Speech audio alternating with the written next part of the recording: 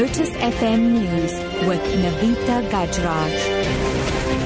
3 o'clock, good afternoon. Government has expressed concern over Eskom's financial sustainability and the reliability of aging power plants.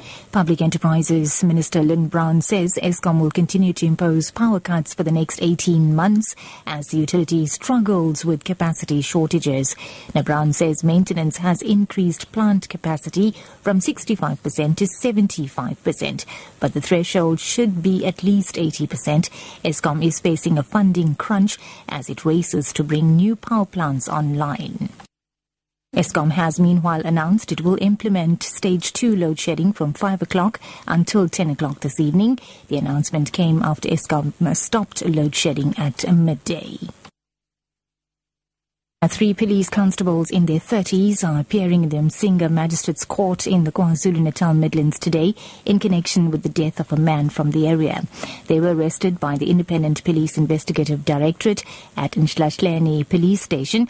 It is alleged that on the 3rd of June, the policeman had taken Philani Malinga from his homestead to a rondavo. His family later found him in a critical condition and he died shortly thereafter. IPID spokesperson Moses Dlamini has called on communities to report all acts of misconduct by police for investigation. IPID investigated this matter and found enough evidence to recommend prosecution of the policeman, and they were therefore arrested. People think that these incidents or experience them, obviously they must report so that investigation can take place. The IPID will investigate, and with our mandate to investigate the matter. Now, the state in the trial of 8 former policemen for the death of taxi driver Mido Masia believes that accused number 3, Percy Mnisi, is trying to distance himself from the scene where Masia was dragged behind a police van in 2013 in Davidton, east of Johannesburg. Mnisi denies seeing Masia being dragged in February 2013. He says he was called by one of his colleagues to assist in arresting a suspect who was resisting arrest, but never saw the dragging as he was assisting to disperse the crowd. The state has, however, accused him of contributing to Masia's death as he was among the officers who took the taxi driver to the holding cells. Masia was later found dead in the holding cells at the Davidton police station.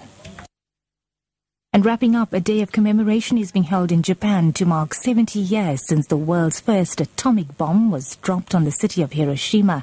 At a ceremony in the city's Peace Park, the Prime Minister Shinzo Abe appealed for nuclear disarmament. 70 years on, I re-emphasize the necessity of world peace.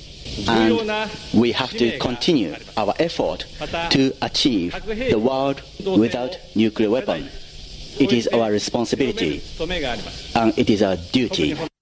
That's news at 3. A top story this hour. Government has expressed concern over Eskom's financial sustainability and the reliability of aging power plants. For Lotus FM News, I'm Navita Gajraj. I'll be back with the next update at 4 o'clock.